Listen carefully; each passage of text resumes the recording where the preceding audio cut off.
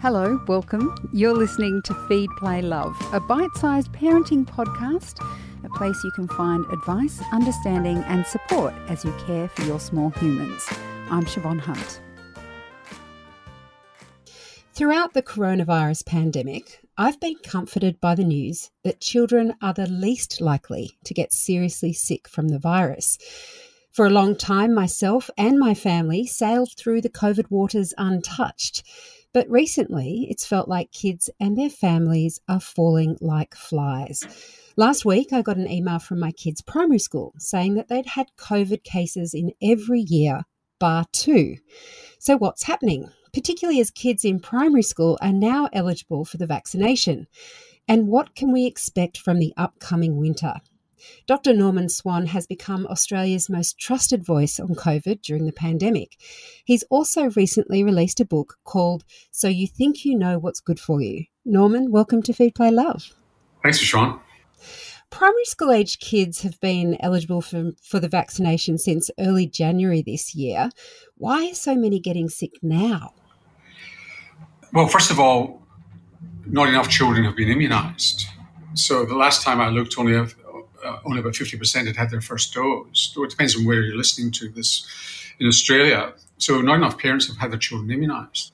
So while you get some protection against infections in the first place, in other words, can the virus enter your body, there's too many children who are totally unvaccinated or partially vaccinated. And so you've got the combination of Omicron, which tends to evade the vaccine initially, in other words, getting into the body, but also you've got too many unvaccinated kids, so it's running riot. And do we know why parents aren't getting their kids vaccinated? I think from what you just said, people believe that this is a mild disease in children, which by and large it is, but at least 6 children have died in Australia from COVID-19, and a couple of those had no pre-existing conditions.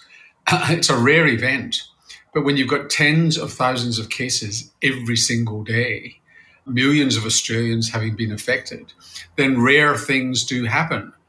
I don't know what it is. If it's, let's say it's a 1 in 10,000, 1 in 100,000 event. If you've got 100,000 infections, then 1 in 100,000 is going to happen. And so parents should not be complacent. The other thing is that politicians have told them that this is a mild virus. It's not a mild virus. It's only a bit milder than the Delta virus.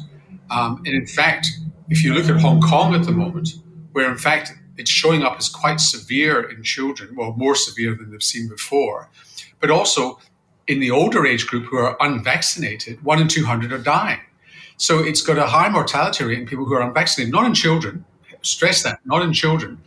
But this is not a mild virus. This is probably a similar severity virus to the initial virus that appeared in China in 2019.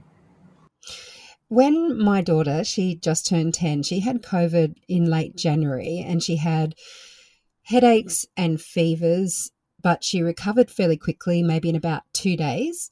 She also managed to get COVID maybe about 4 or 5 days after she'd had her first vaccination. How much difference does the vaccination make to, firstly, how sick kids get, and does even one jab help? One jab helps a little bit, but you've really got to have 2 to get to be fully vaccinated and get the antibody response that they found in the clinical trials. And it may well be that later on this year, they'll actually discover that they need 3. And children often need 3 doses of vaccines. And parents listening to this know this well. They're triple antigen, hepatitis, human papillomavirus used to be like that.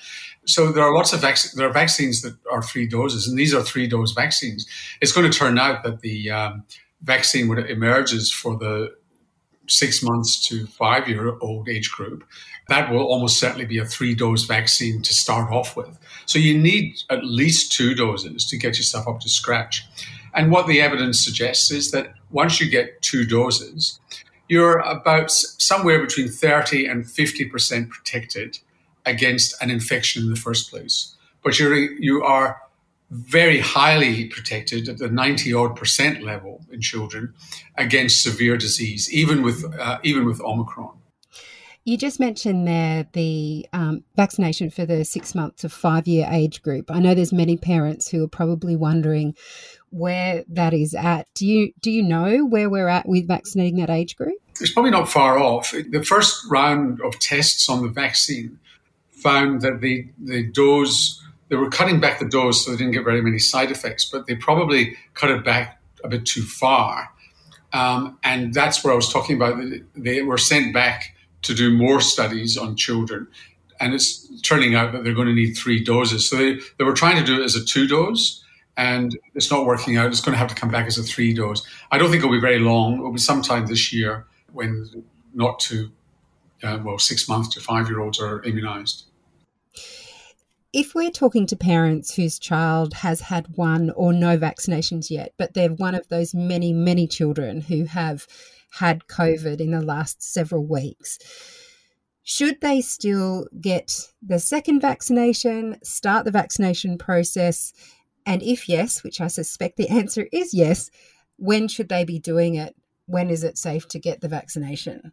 So you can get immunized when you're well again. You just don't, or when the child's well again. You don't want to be immunized when you're feeling sick and your immune system is distracted with another infection. Once you're over it and your child's back to normal health, then you can get immunized. Some GPs might say wait a little bit longer, but once you're well again, you can get immunized. And yes, I strongly recommend that parents get the child immunized after a natural infection, because all a natural infection does is protect you against the same version of the virus. So if you've had Omicron, it's good at protecting you against Omicron. But what they've shown in studies is that when you have vaccination on top of a previous infection, you get a much deeper, more robust, more adaptable immune response that's going to actually help prepare you for future variants to some extent. Now, a future variant may be vaccine resistant, but the reality is that the natural infection doesn't give you great coverage moving forward. So you want that, and you want the full double dose in your children to get that deeper response. Because it's not just the antibodies, it's the white blood cells called T cells in your blood, which store memory and are also attack cells in their own right. So antibodies are substances dissolved in your blood which home in on the virus. But T cells are like armored vehicles that go straight for or missiles that go straight for the virus and kill it themselves. And it's thought that T cell response is the one that protects you against severe disease. And vaccines are really good at that. If we put aside for the moment this argument that some parents believe that children don't get very sick with COVID, which we've already discussed and know is not necessarily true, regardless of how ill children get, when children get sick, families do still need to go into isolation. Different states and territories have different rules. But any kind of isolation causes huge disruption to work among families, and many families are already trying to recover from the last 2 years. Given that we have such low vaccination rates in kids at the moment, do you see the current rules around isolation continuing over winter? I don't know the answer to that question. Winter is going to be a worry, particularly if a new variant comes into Australia and that new variant is worse than Omicron. If a new variant comes in, then it's going to be more contagious than BA1 or BA2. It has to be to muscle BA1 or BA2 Omicron out of the way. Now, the worry is that a new variant is more severe. There's no guarantee that it'll be less severe. It's a kind of random thing. So it'll be more severe, less severe, or the same severity. But that's independent of whether it's contagious. What we know is the next variant will be more contagious. It has to be to take over. Now, there are 2 ways it can be contagious. One is that it's more contagious in its own right. It's stickier, it produces more virus. That's probably what's happening with BA2. But if it's more immune evasive, in other words, it evades the immune system, and that's why it spreads more easily, that's a worry, because the question then is the extent to which the vaccine still protects you against severe disease. Because the protection against severe disease did drop a little with Omicron. Still very high, but did drop a little. And you don't want it to drop it down very much more. That's a long way of answering that we've got to be ready when a new variant arises of going back into being careful indoors, good ventilation, wearing masks, and so on. And that's hard in winter. But the best thing that parents can do is talk to the school about what they're doing about ventilation. Have they done ventilation studies? Are they measuring CO2 levels? Do they have the windows open? Have they got fans circulating air? What are they doing about ventilation? And creating a huge demand by parents for good ventilation. Because good ventilation has been shown in many studies reduces the chance of transmission, particularly in the school environment. And then at home, being just a bit aware of having good circulating air.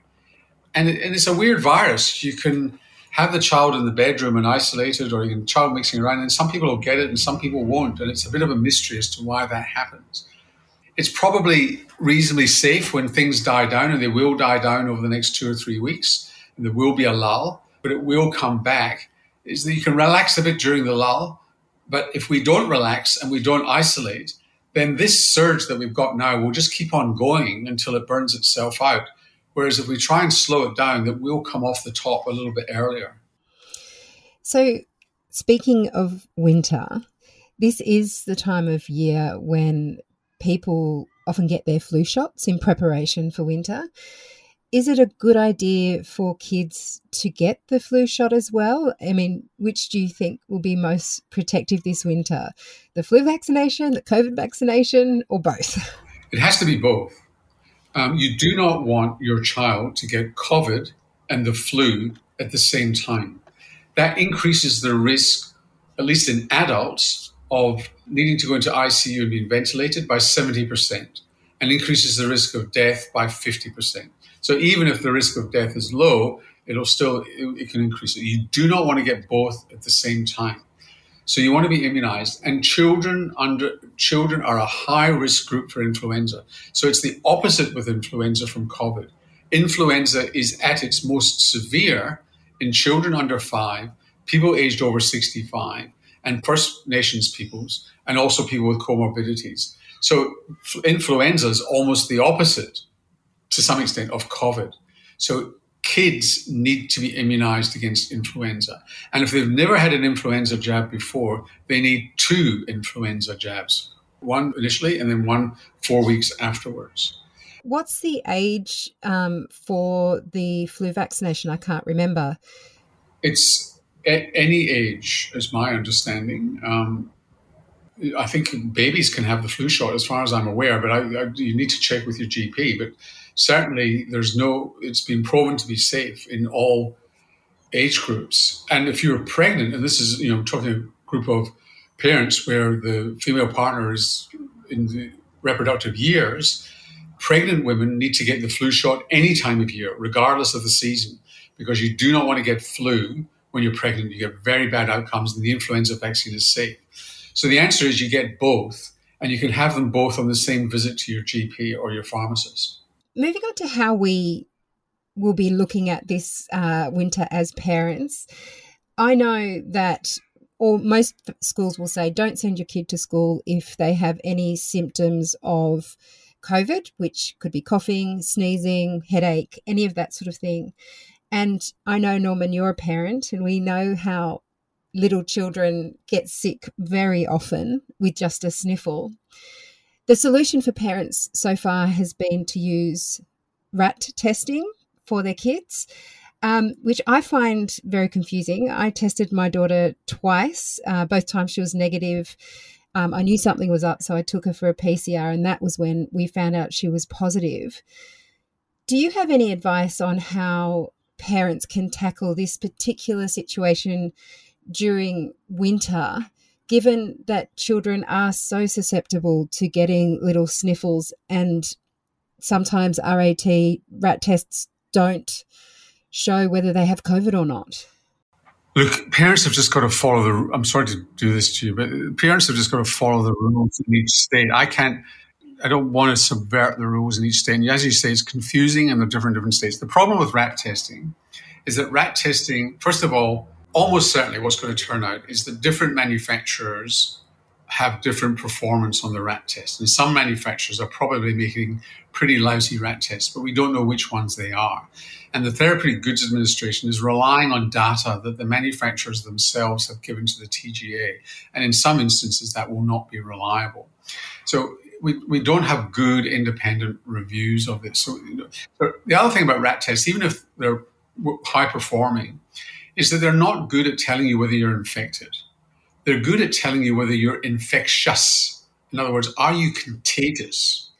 So your rat test could be negative when you're positive for the virus, but a good rat test will tell you whether or not you're contagious on that day. And that's where the confusion lies. People think it tells you whether you're infected. It doesn't. It's not good at telling you whether you're infected. It's much better at telling you whether you're likely to spread it on the day that you're positive. So if your rat test is positive, then you really do have to isolate and stay at home because you are infectious on that day. But you might have well had the infection for 3 or 4 days beforehand, but the rat test hasn't picked that up. Right. So I haven't helped you here, but the confidence that you can have is if you're rat negative, it's highly unlikely that your child is actually infectious on that day. But nonetheless, no parent should be sending a child with any symptoms into another environment with other children, because there are other respiratory viruses going around which are also problematic. There's respiratory syncytial virus, there's adenoviruses, there's enteroviruses, and those are not good to have with COVID either. So you shouldn't be sending children to school or kindy or preschool with any respiratory symptoms, because you could be sending them with a toxic virus. Right. I do hear that with a heavy heart, because I know especially when you've got kids in daycare, how often children need to stay home. But the home. daycare will send them home anyway. I mean, I've been there. The wishful parent, they're not going to notice the runny nose. And then you get the phone call an hour later when they're having their morning tea. Did you know he's got a runny nose? Oh, really? Really? I didn't notice that. Finally, your book, So You Think You Know What's Good for You, is a comprehensive guide to health. Are there any tips in there for how parents can handle the coming winter for just general good health for their families? So it's actually a very different kind of health book. And I wrote it for the age group of people listening to this podcast, because I've been giving a lot of talks to people in their mid-30s, 40s, and so on about health, and very knowledgeable about their health, but confused about where to get reliable information. And I hate the normal health book. And the normal health book talks down to you, wags its finger at you and says, if only you'd been doing this, that, and the other, your life would be different. It implies that you're being the stupid person and takes away from agency from the, you know what I'm talking about. And they're usually written by blokes, by the way. So I decided I was going to write a book that just tells the truth, and you can make up your own mind. So for parents, so I'm assuming that most people who read this book are in their 30s and 40s. And I assumed if I wrote it for that age group, then boomers would read it as well, because they think they're 40 years old. And and so I bust a lot of myths in it about wellness, about resilience. I hate those words, wellness and resilience. People in their parenting years, young kids, you read the magazines, or you get this image of wellness that if you're a bloke, you jump out of bed in the morning, full of beans, go to the mirror and brush your pearly white teeth and admire your washboard abdomen. And your 3 perfect children come in and say good morning to you. And if you're a woman, you jump out of bed and you go and wash your pearly white teeth and admire your thin thighs and tiny bottom and large, just what I'm saying, and full of beans, ready for the day. When most of us wake up feeling completely crap, and and how do you know if you're well if you don't feel crap some of the time? And so the life is just a cycle of things, and we've been led to expect that we've got to have this full-on feeling of fantastic all the time, when if you've got 2 or 3 kids, you're knackered all the time. Yes. And if you're a woman, your partner's probably not pulling his weight if your partner is a bloke, and so on and so forth. So it's about setting expectations. It's about not medicalizing stuff like lack of sleep. The feeling that you got to drink 2 liters a day, and if you don't drink 2 liters a day, you're going to die of dehydration. I won't go into all the details, but essentially, if you get to the end of the book and you've had a good laugh, I've given you the evidence, you make up your own mind. And I talk a lot about sex. I realize if you're parents of young people, you say to me, sex, what is that? I understand that. But one day it'll come back, I promise you. Just hang in there. But I also talk about screens and screen time, which is a perennial anxiety for particularly as the kids grow up, but also in young kids, and a warning about babies and what you expose them to on screens. Because it's been shown, for example, sneak preview of the book, that if you park a baby, and by baby I mean anything up to about 18 months, perhaps even longer than that, in front of a television or a screen, and they're watching material which is highly cut, where the image is changing every second or two, that changes the way their brain is growing. And so it's not necessarily violence or anything like that. It could be music videos. It could be violence and so on. And if you actually watch Sesame Street or Play School, they don't edit it much. It's a single shot, by and large, on the 2 presenters. And they did that long before the science was on rapid intercut. Anyway, those are the sorts of things I talk about, and so you think you know what's good for you. Norman, I have started to read this book, and it is very funny and very straight down the line, which I think most parents would definitely appreciate. And I definitely appreciate you talking to us today about where we're at with COVID in kids. So thank you so much for your time today. It's been my pleasure, Siobhan. That's Dr. Norman Swan. His book is called So You Think You Know What's Good for You. You'll find links to where you can find the book in the notes of this episode. I'm Siobhan Hunt. I hope you enjoyed this episode. If you did, please rate and review us so we can reach and help even more parents. And if you have a topic you'd like me to cover, send your email to feedplaylove@theparentbrand.com.au. See you next time.